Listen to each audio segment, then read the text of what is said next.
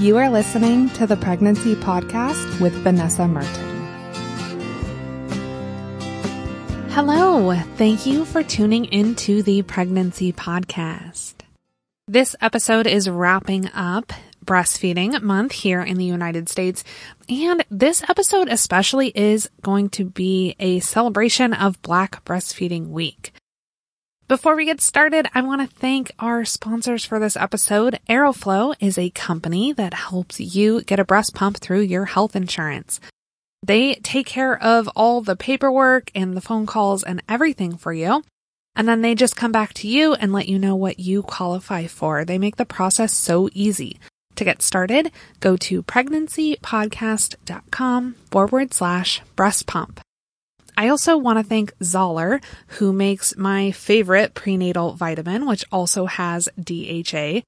This is the prenatal vitamin that I am personally taking twice a day, and it meets all of the requirements that I have for a prenatal vitamin. To get 25% off a month supply, you can go to pregnancypodcast.com and just click on the link on the ad on the sidebar, and that also has the promo code to enter at checkout to save 25%.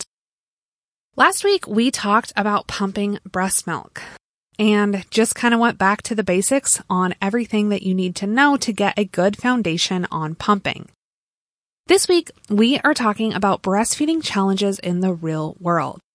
And I have an amazing guest on, and we're really going to dive into some of the social, economical, and real-world reasons that women do not breastfeed, or reasons that women stop breastfeeding early.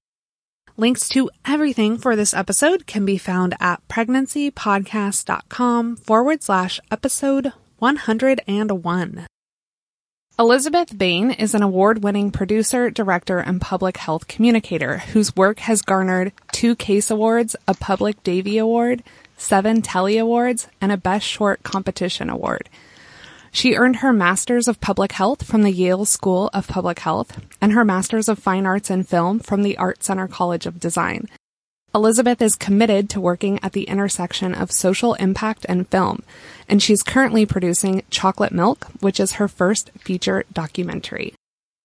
Elizabeth, thank you so much for joining me today. My listeners might be wondering why I am talking to a filmmaker on the podcast. Can you start off with telling us a little bit about you and the project that you're currently working on? Absolutely. Thank you for having me on the show, Vanessa. I'm really excited to be here and really appreciating your time. So yes, I am a filmmaker, but before completing film school, I actually started as a public health professional. I graduated, as you said in the bio. Thank you very much for sharing that. I graduated with a master's in public health from Yale University, and it was around that time that I became very interested in health communication and had the opportunity to work as a fellow at the Environmental Protection Agency for a few years, where I learned more about social marketing and the power of media to influence behavior. And after that, I went to film school. And when I graduated, my intent had always been to work in the public health realm and use media for social impact. And I learned about breastfeeding. And up until that time, I had assumed, like most of us, that it was just something that people did and you figured it out once you were at that point in your life. And when I learned that there was a disparity in breastfeeding among Black women that in general is difficult and the numbers are fairly low, they're not 100% for breastfeeding across all women in America, that was troubling. But then to learn that there was an even lower rate among African American women, I became very interested in the subject. Not just as a healthcare disparity, but also as a feminist issue. And I wanted to know how to get involved, what I could do to contribute to whatever was already being done. Through that journey, I've learned a lot about the birthing process, about postpartum issues, and just that whole realm that the mainstream population maybe doesn't think about and that we don't really accommodating society for to make that an easier transition for moms. So can you tell us a little bit about Chocolate Milk? And yes. The idea behind that, a documentary. So Chocolate Milk started as a web series, and actually it first just started as an investigation. I was thinking maybe I would do a public service announcement since that was what my background and training was in. And before I did that, any good public health person who's worth their muster will learn more about the issue before just creating some piece of content. And so I did a literature review, read the research, read the academic papers to get a handle on what we knew. And then I started talking to the community, and I was able to work with women who worked at WIC offices to get in touch with moms and experts on the subject and just learn more about it. And I thought it would be fun and interesting, not just to do the interviews for my own benefit, but to also record them on video and post them online so that they became a resource for other moms who are maybe exploring that issue, who are maybe undecided.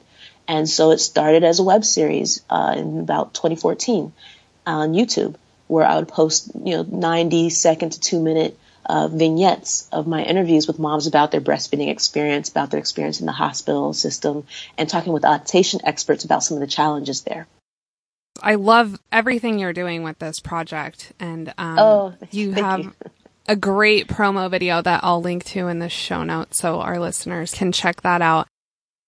The reason I really wanted to bring you on the podcast today is I've covered breastfeeding on the podcast, and the way that I have approached it, like the way so many advocates do, is to talk about the benefits. At this point, I think listeners of the pregnancy podcast are probably pretty familiar with benefits of breastfeeding. If you're not familiar with that, I can link to that episode in the show notes. But, the benefits are really important, but I don't think that that's really the main reason that women either choose not to breastfeed or don't continue breastfeeding for very long. And there's so many other barriers and challenges that can make it really difficult for women to breastfeed or continue breastfeeding. And Elizabeth, you and I mentioned this really briefly right before we started recording this episode, but I really want to bring you on to talk about some of the problems that are not discussed, and specifically how minority communities like the African American community are really impacted. And I know in the promo for the documentary, you said that when you started looking into the reasons as to why African American women didn't have higher rates of breastfeeding, that you found the reasons were a lot more complex than perhaps you had originally anticipated. Yes, this is true. And it's interesting because a lot of the reasons that African American women breastfeed at lower rates are the same reason that any woman in America might not breastfeed. Maternity leave duration, having to go back to work, that sort of thing is an issue, as well as public nursing. How the community reacts to someone who's breastfeeding in public. Those are issues that affect a lot of women who made the decision to breastfeed, and in the African American community more so for the same reasons that it's a disenfranchised group or a marginalized community.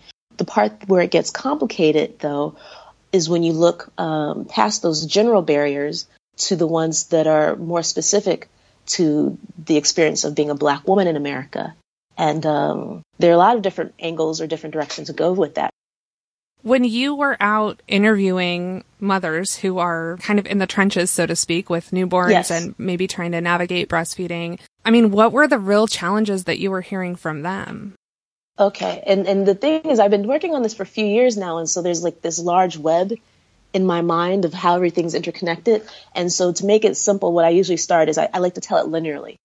So I like to start from before birth even happens. How much research are you doing? How many classes are you taking before you breastfeed, or before you give birth? Before you become a parent, how are you preparing for that? And that's like ground zero. And so a lot of times the assumption is that it's going to be natural. It's going to just happen. And if it doesn't, then it wasn't meant to be. And so a lot of moms didn't do research because they assumed that it would be automatic, that they'd figure it out. Not thinking about the fact that it's their first time and it's their baby's first time trying to learn how to latch.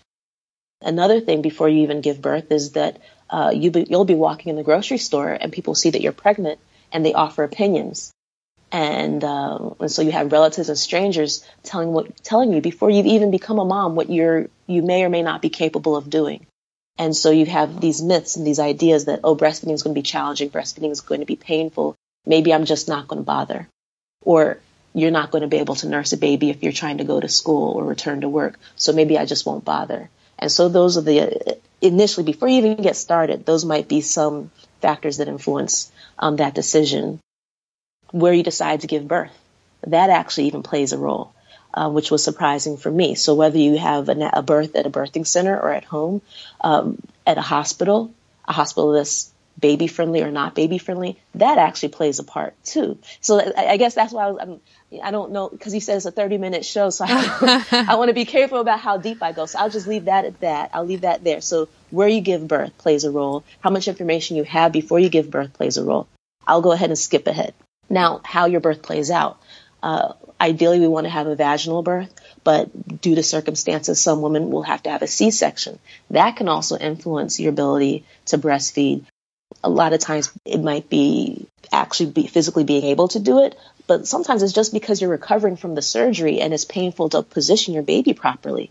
That can play a role. And if you look at the statistics, African American women have a disproportionate number of C-sections. They're more likely to have C-sections, and so that's going to be a factor. And so when I talk to, and these are things that I know anecdotally as well as in the research. And so when I think about specific moms who I've interviewed with, their challenges a lot of times were the first 48 hours. Because if you haven't done the research, or maybe you don't know quite what to read between the lines in the literature that you're given to prepare for breastfeeding, you don't know that your milk's not actually going to come in those first couple of days. And so women panic.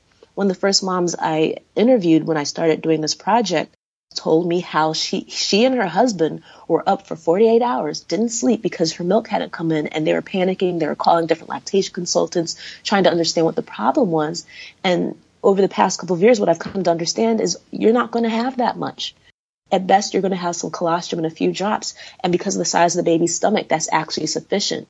Right. But if you come, right. But if you come from a family where you're the first one to breastfeed and everyone else has been doing formula, they're assuming that that's not going to be enough because they're used to having the bottle be empty.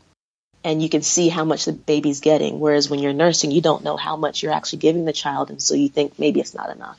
And so a lot of women think that they're starving their child and they give up in the first couple of days. Also because your baby loses weight, which is actually, from what I understand, normal for your baby to lose weight. But the staff might make you feel guilty or like you're not meeting some requirement.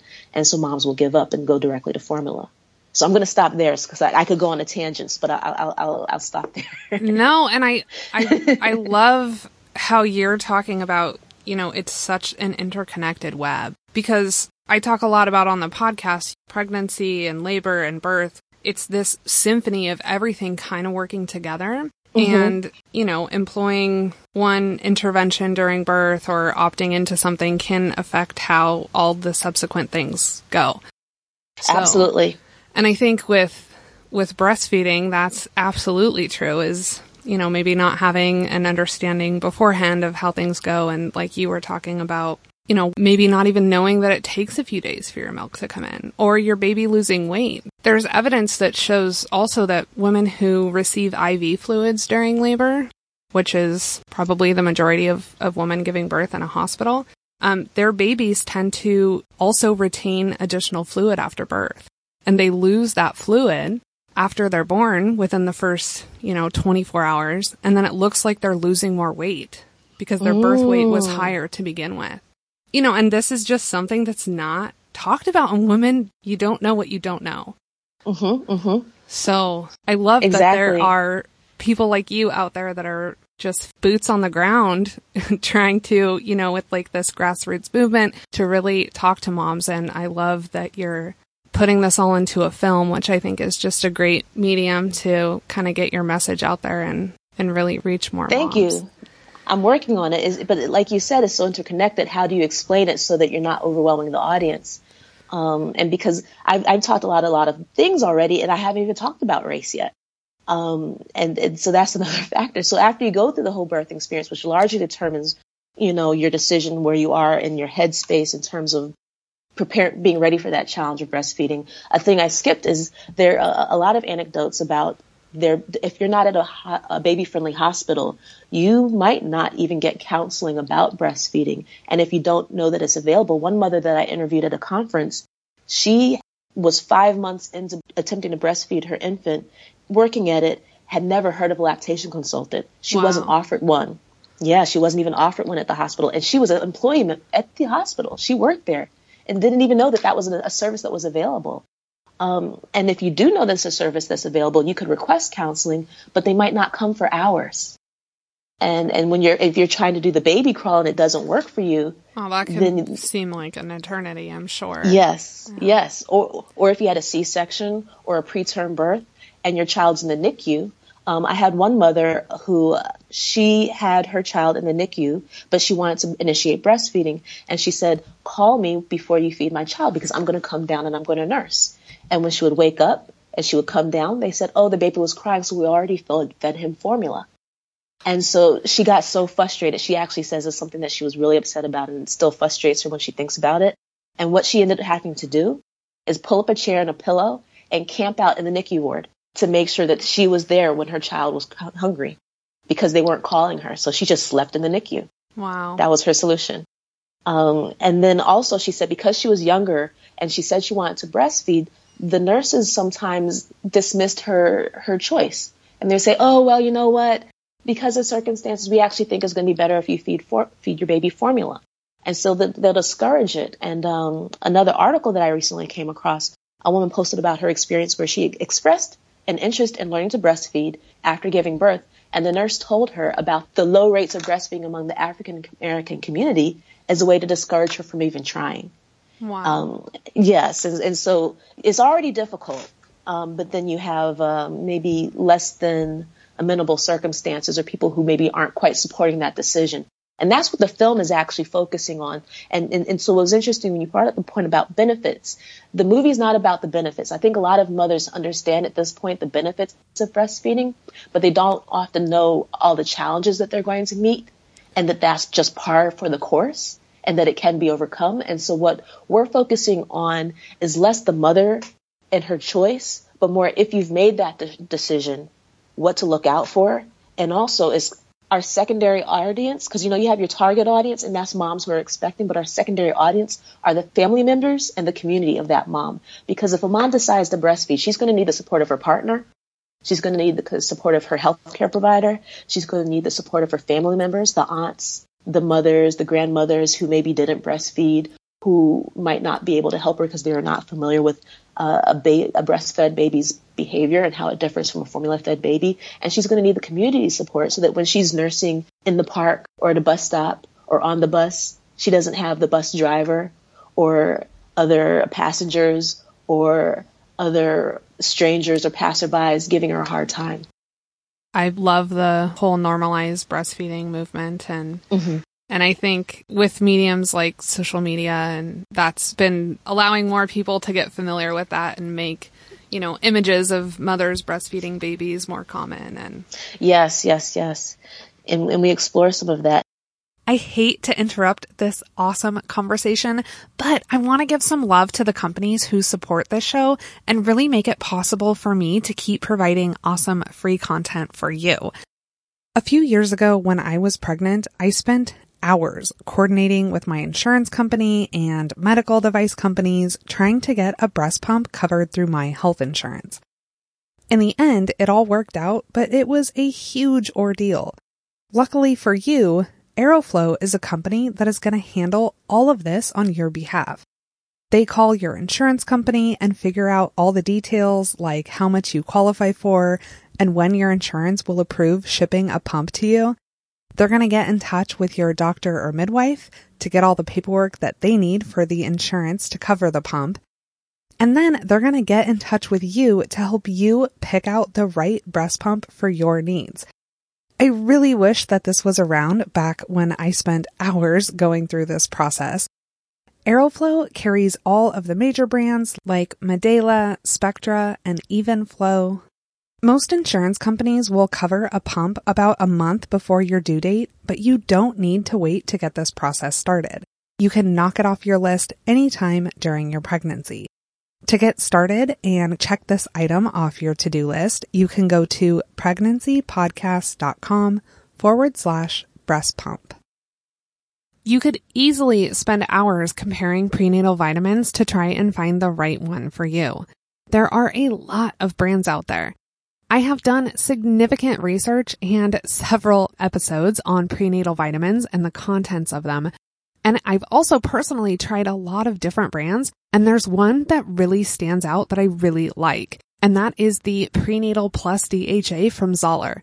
They make a really high quality prenatal that includes the active form of folate that in my research I've found to be preferable over folic acid. And very few prenatal vitamins go through the trouble to put this in their vitamin. And the Zoller prenatal has omega-3s and DHA. So it's going to eliminate the need to take a separate DHA or omega-3 supplement. Hands down, this is my recommendation for a prenatal vitamin. And you can save some money when you buy it. You can get 25% off a 1-month supply when you buy them on Amazon, which is already the cheapest place to find them online. I will put a link to the vitamins with the promo code, which is PREPOD25 in the show notes, and it's also on the resources page of the website. Thanks for listening about our sponsors, and now we can get back to hearing from Elizabeth. A lot of the topics that I've been bringing up so far are very general.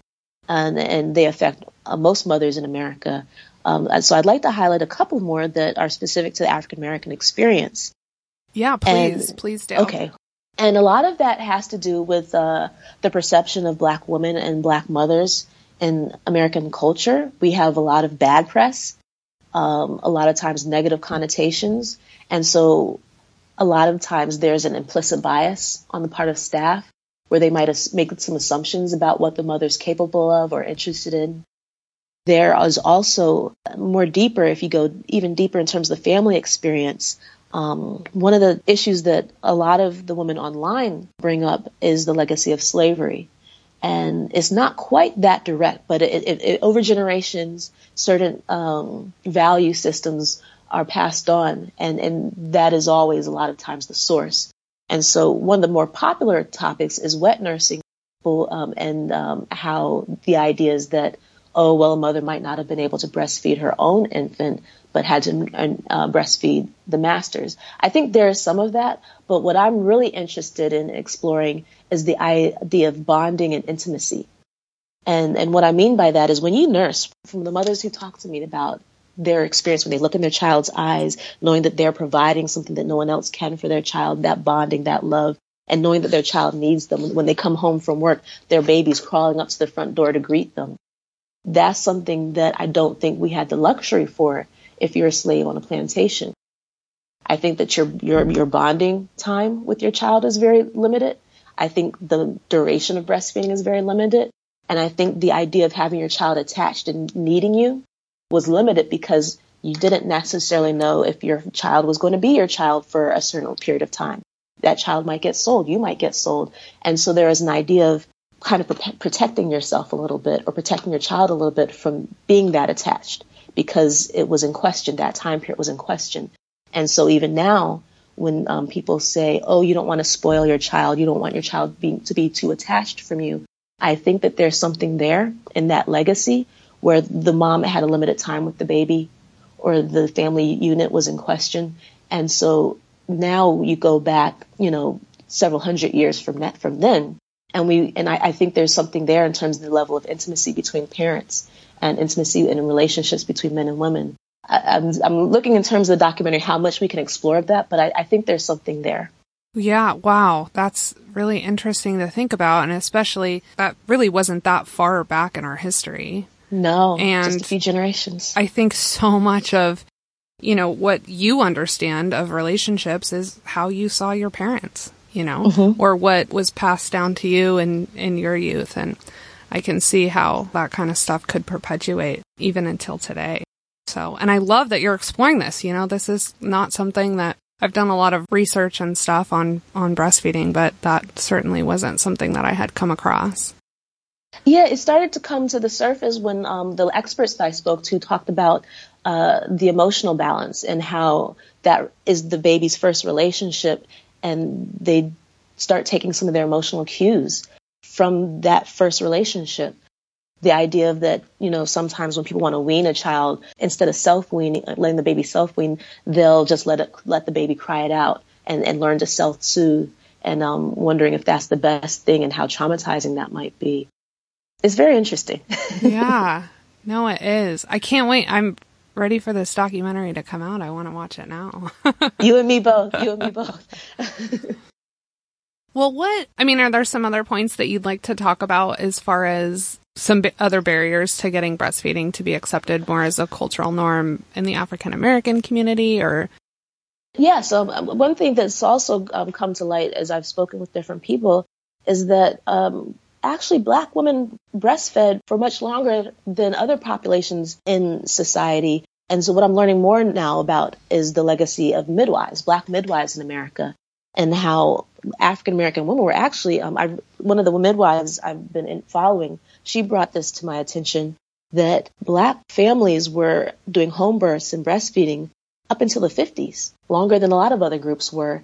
And it was when the midwives started to disappear for some reasons, that's when we started losing that tradition. And so it's just been maybe a couple of generations that we've started to see this disparity appear. It's not that Black people have never breastfed and never did home births. It's more of a recent phenomenon that's starting to take its toll in terms of infant mortality rates, maternal morbidity rates, and different chronic disease outcomes like that. Another barrier is the economic barrier.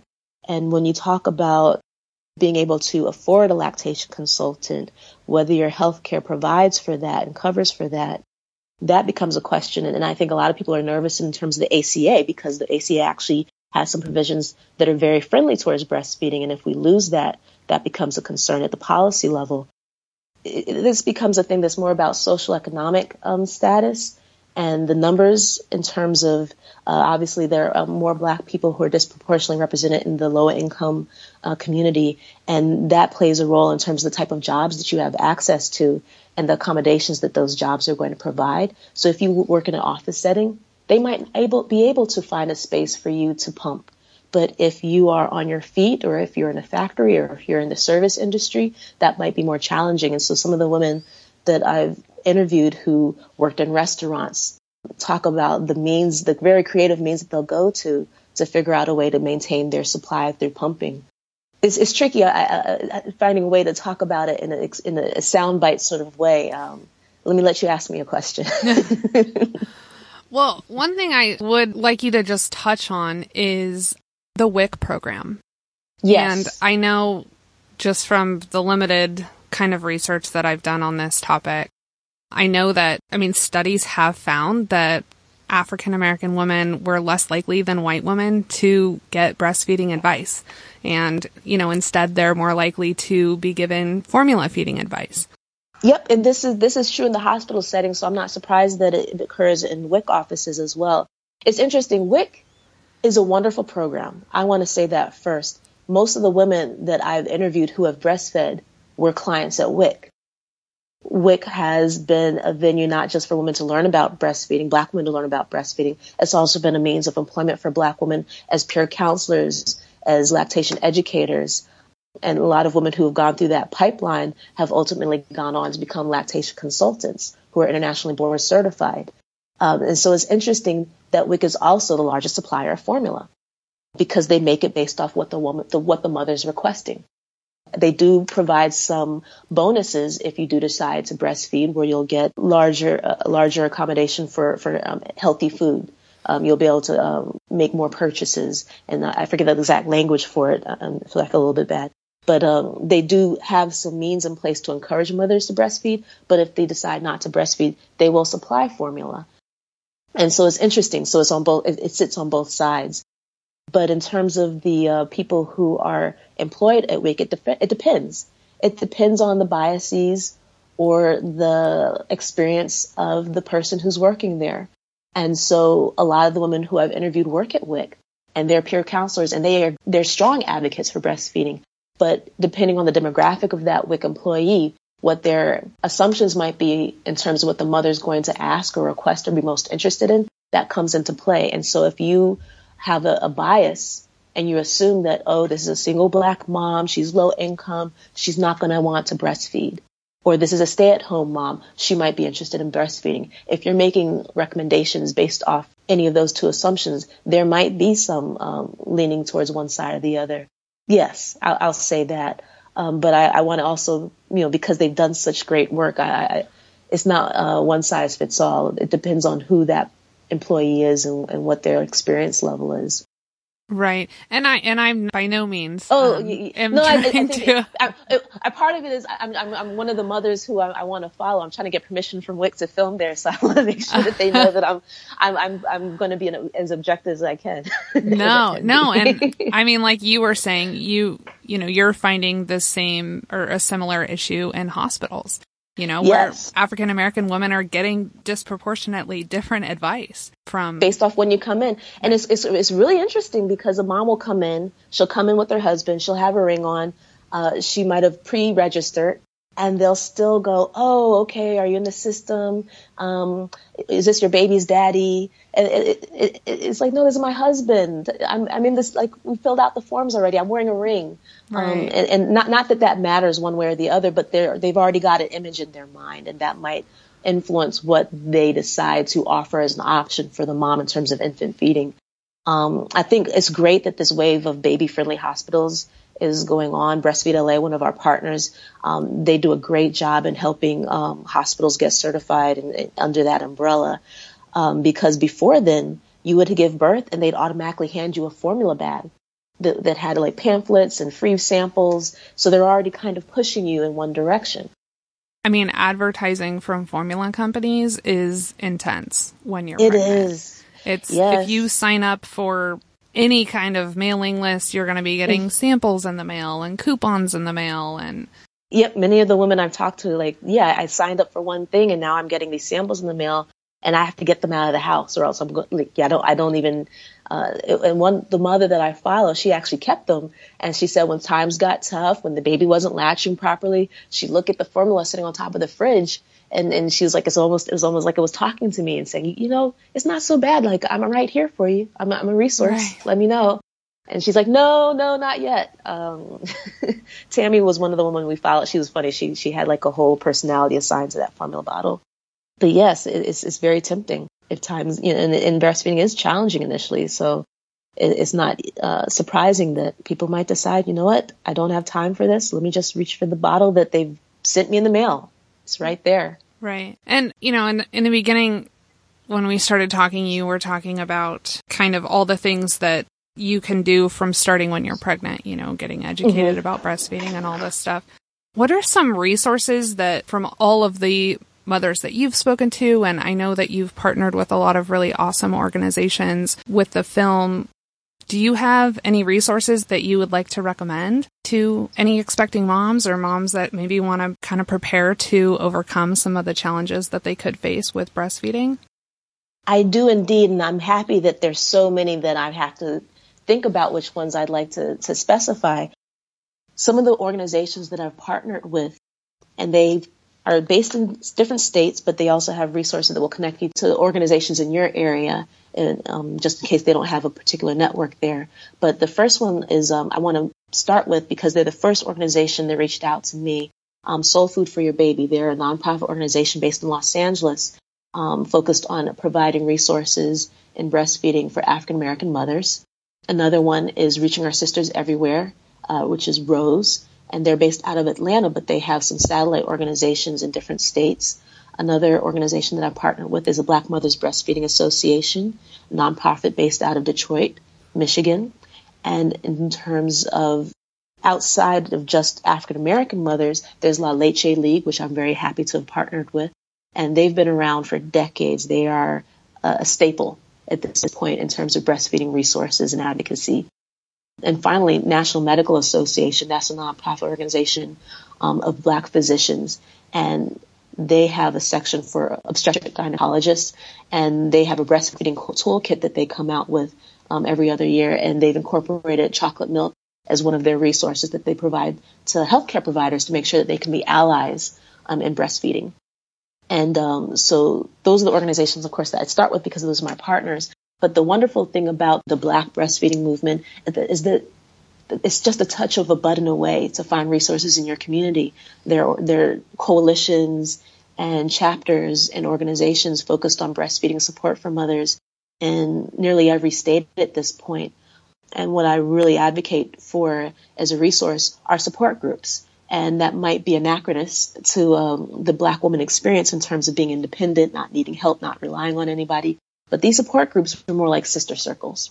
They're a circle of mothers who either going through exactly what you're going through or have been there before, and they can give you that common sense, on the ground advice for what you're, having issues with immediately. And also they just become a sounding board, because a lot of times the frustration that you're going through in terms of working with your latch, working with technique, cracked nipples, pain, returning to work, people not understanding in your family what you're going through, that's a circle where they know what you're talking about, and it becomes your tribe. And so that's the number one resource, is talking to your peers, even just a friend or a cousin or an aunt, someone who's had that same experience, just someone you can talk to. I think that's the biggest resource. Sometimes the literature or the pamphlets or the books that they might give you might be a little daunting, but just talking to someone one-on-one. I think I could not agree with you more on that. When my son was just a few weeks old, I went to a few La Leche League meetings, and thankfully at the time breastfeeding was going okay for me. I wasn't having huge issues with it, but I just felt so isolated. And I just needed to be around other women who were also breastfeeding. And so I didn't feel like I'm just this milk machine. Like, I just sit here with this baby attached to me all day. And like, I don't know, it's kind of hard to describe, but I just needed like a connection with other moms who were going through what I was going through. And that made just such a world of difference for me. Oh, thank you for sharing that. Yeah. Yeah, just being able to know that, you're not alone in doing this, because like we've been talking about, I mean, breastfeeding can be really challenging, and especially just on an emotional level. It's this totally different thing to have this human completely reliant on you, and to kind of be responsible for providing food and everything for this little human. So I think it can be powerful just to get around other women who know what you're going through. And yes, and can shape that perspective, because it's all the perspective that because I've talked to mothers who talk about that, what you just described, as being the most empowering thing that they've ever experienced. And I have other mothers where they didn't like it. It freaked them out a little bit, and it made them feel overwhelmed. And then you have issues about maybe if you have feelings of inadequacy that might become elevated in that moment. And so, yes, a support group can give you some perspective on it. And yes, so you can have a more positive light, or at least knowing, okay, well, it's the right thing, and it's not forever, right? Depending on where you're coming from with it. Right. Yeah. Well, Janelle, one of the, I just wanted to, Janelle's story, which has been really resonate with a lot of folks. Janelle's a mom that I interviewed last year, and she talked about her biggest regret being not breastfeeding more in public. And she talked about how isolating it felt, that she would have to go into another room or go in her car because she didn't, want to have people see her breastfeed, or she felt uncomfortable about breastfeeding. With this, by the second child, she became a little less reserved. But she would talk about, she said that one of the most, I didn't have time to fit this in the video vignette, because online you can only have like maybe a 90-second, 2-minute video. But in our interview, she talked about one of the sweetest things that anyone ever did. She was with a group of friends, and he was showing them pictures from an event or a vacation. And so everyone's gathered around looking at his photographs, and she had to nurse her child. And she went into another room, and she felt bad because, she was, you hear people laughing and talking. And in the other you're room, missing out. Yeah. And you're missing out. When she came out, he'd stopped showing people photographs to wait for her. And she said that was just the sweetest thing that anyone had ever done. And she said that that's what she recommends. If people want to know how to support a mother who's breastfeeding, it's that. Things like that, gestures like that, or even offering to go in the room with her to breastfeed so she has someone to keep her company, another adult. Right. Yeah, that's awesome. And I can certainly, like I was saying, I can relate to feeling isolated. So, and even, listeners of this podcast, even if you're pregnant now, if you have friends that are breastfeeding, anything you can do to support them and make them feel more comfortable and supported, I think is awesome. Yes. Elizabeth, I could easily keep talking to you for hours today on all of this stuff. I just love hearing your perspective and your thoughts on all of this. To kind of wrap things up a little bit, Can you Yes. tell us, okay, so where are you with the documentary now, and kind of what are the steps that you're still getting through to kind of wrap this thing up so it will be released? Yes. And so where I am with the film. So I recently got a lot of my interviews transcribed after the last 3 years of running around and interviewing folks and editing pieces. And I realized I have over 60 interviews that I've conducted. Wow. Yes, a lot. So I have a lot of source material, and I'd like to include those as a little commentary throughout the documentary. But our primary goal, in terms of the narrative thread of the piece, is to follow 3 mothers in different areas of the breastfeeding movement. And so we finished filming one of our 3 subjects, Tammy, who was a new mom, breastfed for the first 6 months and past, and her experience. Right now, we're currently filming our midwife named Rashad Tahani Lawler, who's gotten some coverage before and had some very interesting experiences as a midwife who supports breastfeeding. And so we're following her story now. And I'm hoping to film our 3rd subject this fall.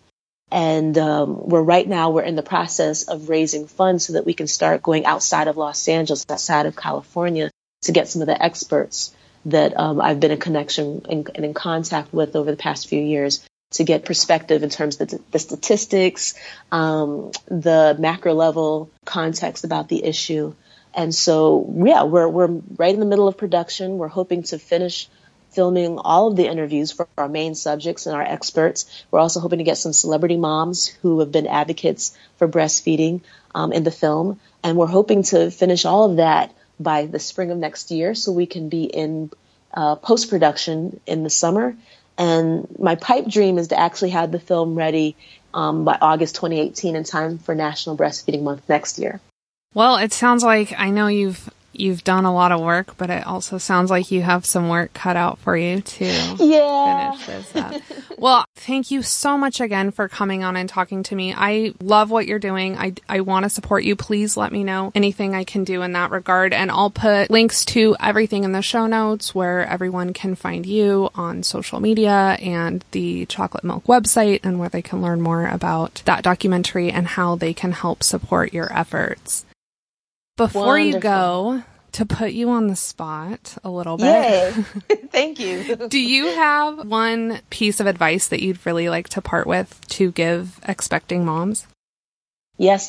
So one of the things that has been coming up more when I talk to mothers as a way to elicit the support of their family members, who are often going to be their first line of defense, offense, whatever you might call it, in this breastfeeding journey, is to not do the education alone, but incorporate them in it. So my word of advice would be, if you're learning about breastfeeding, make it a group effort.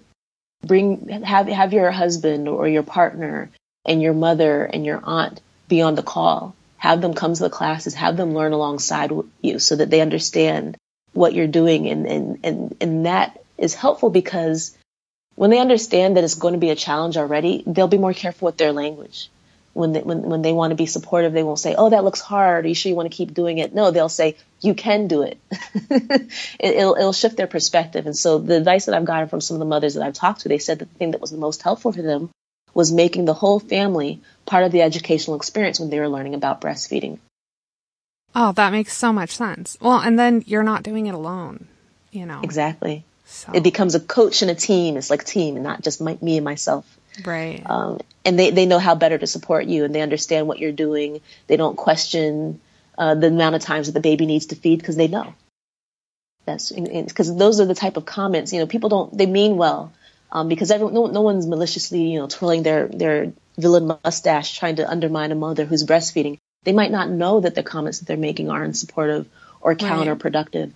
But if they're learning alongside you, they know exactly what you're trying to do and why, and they can be better advocates and allies.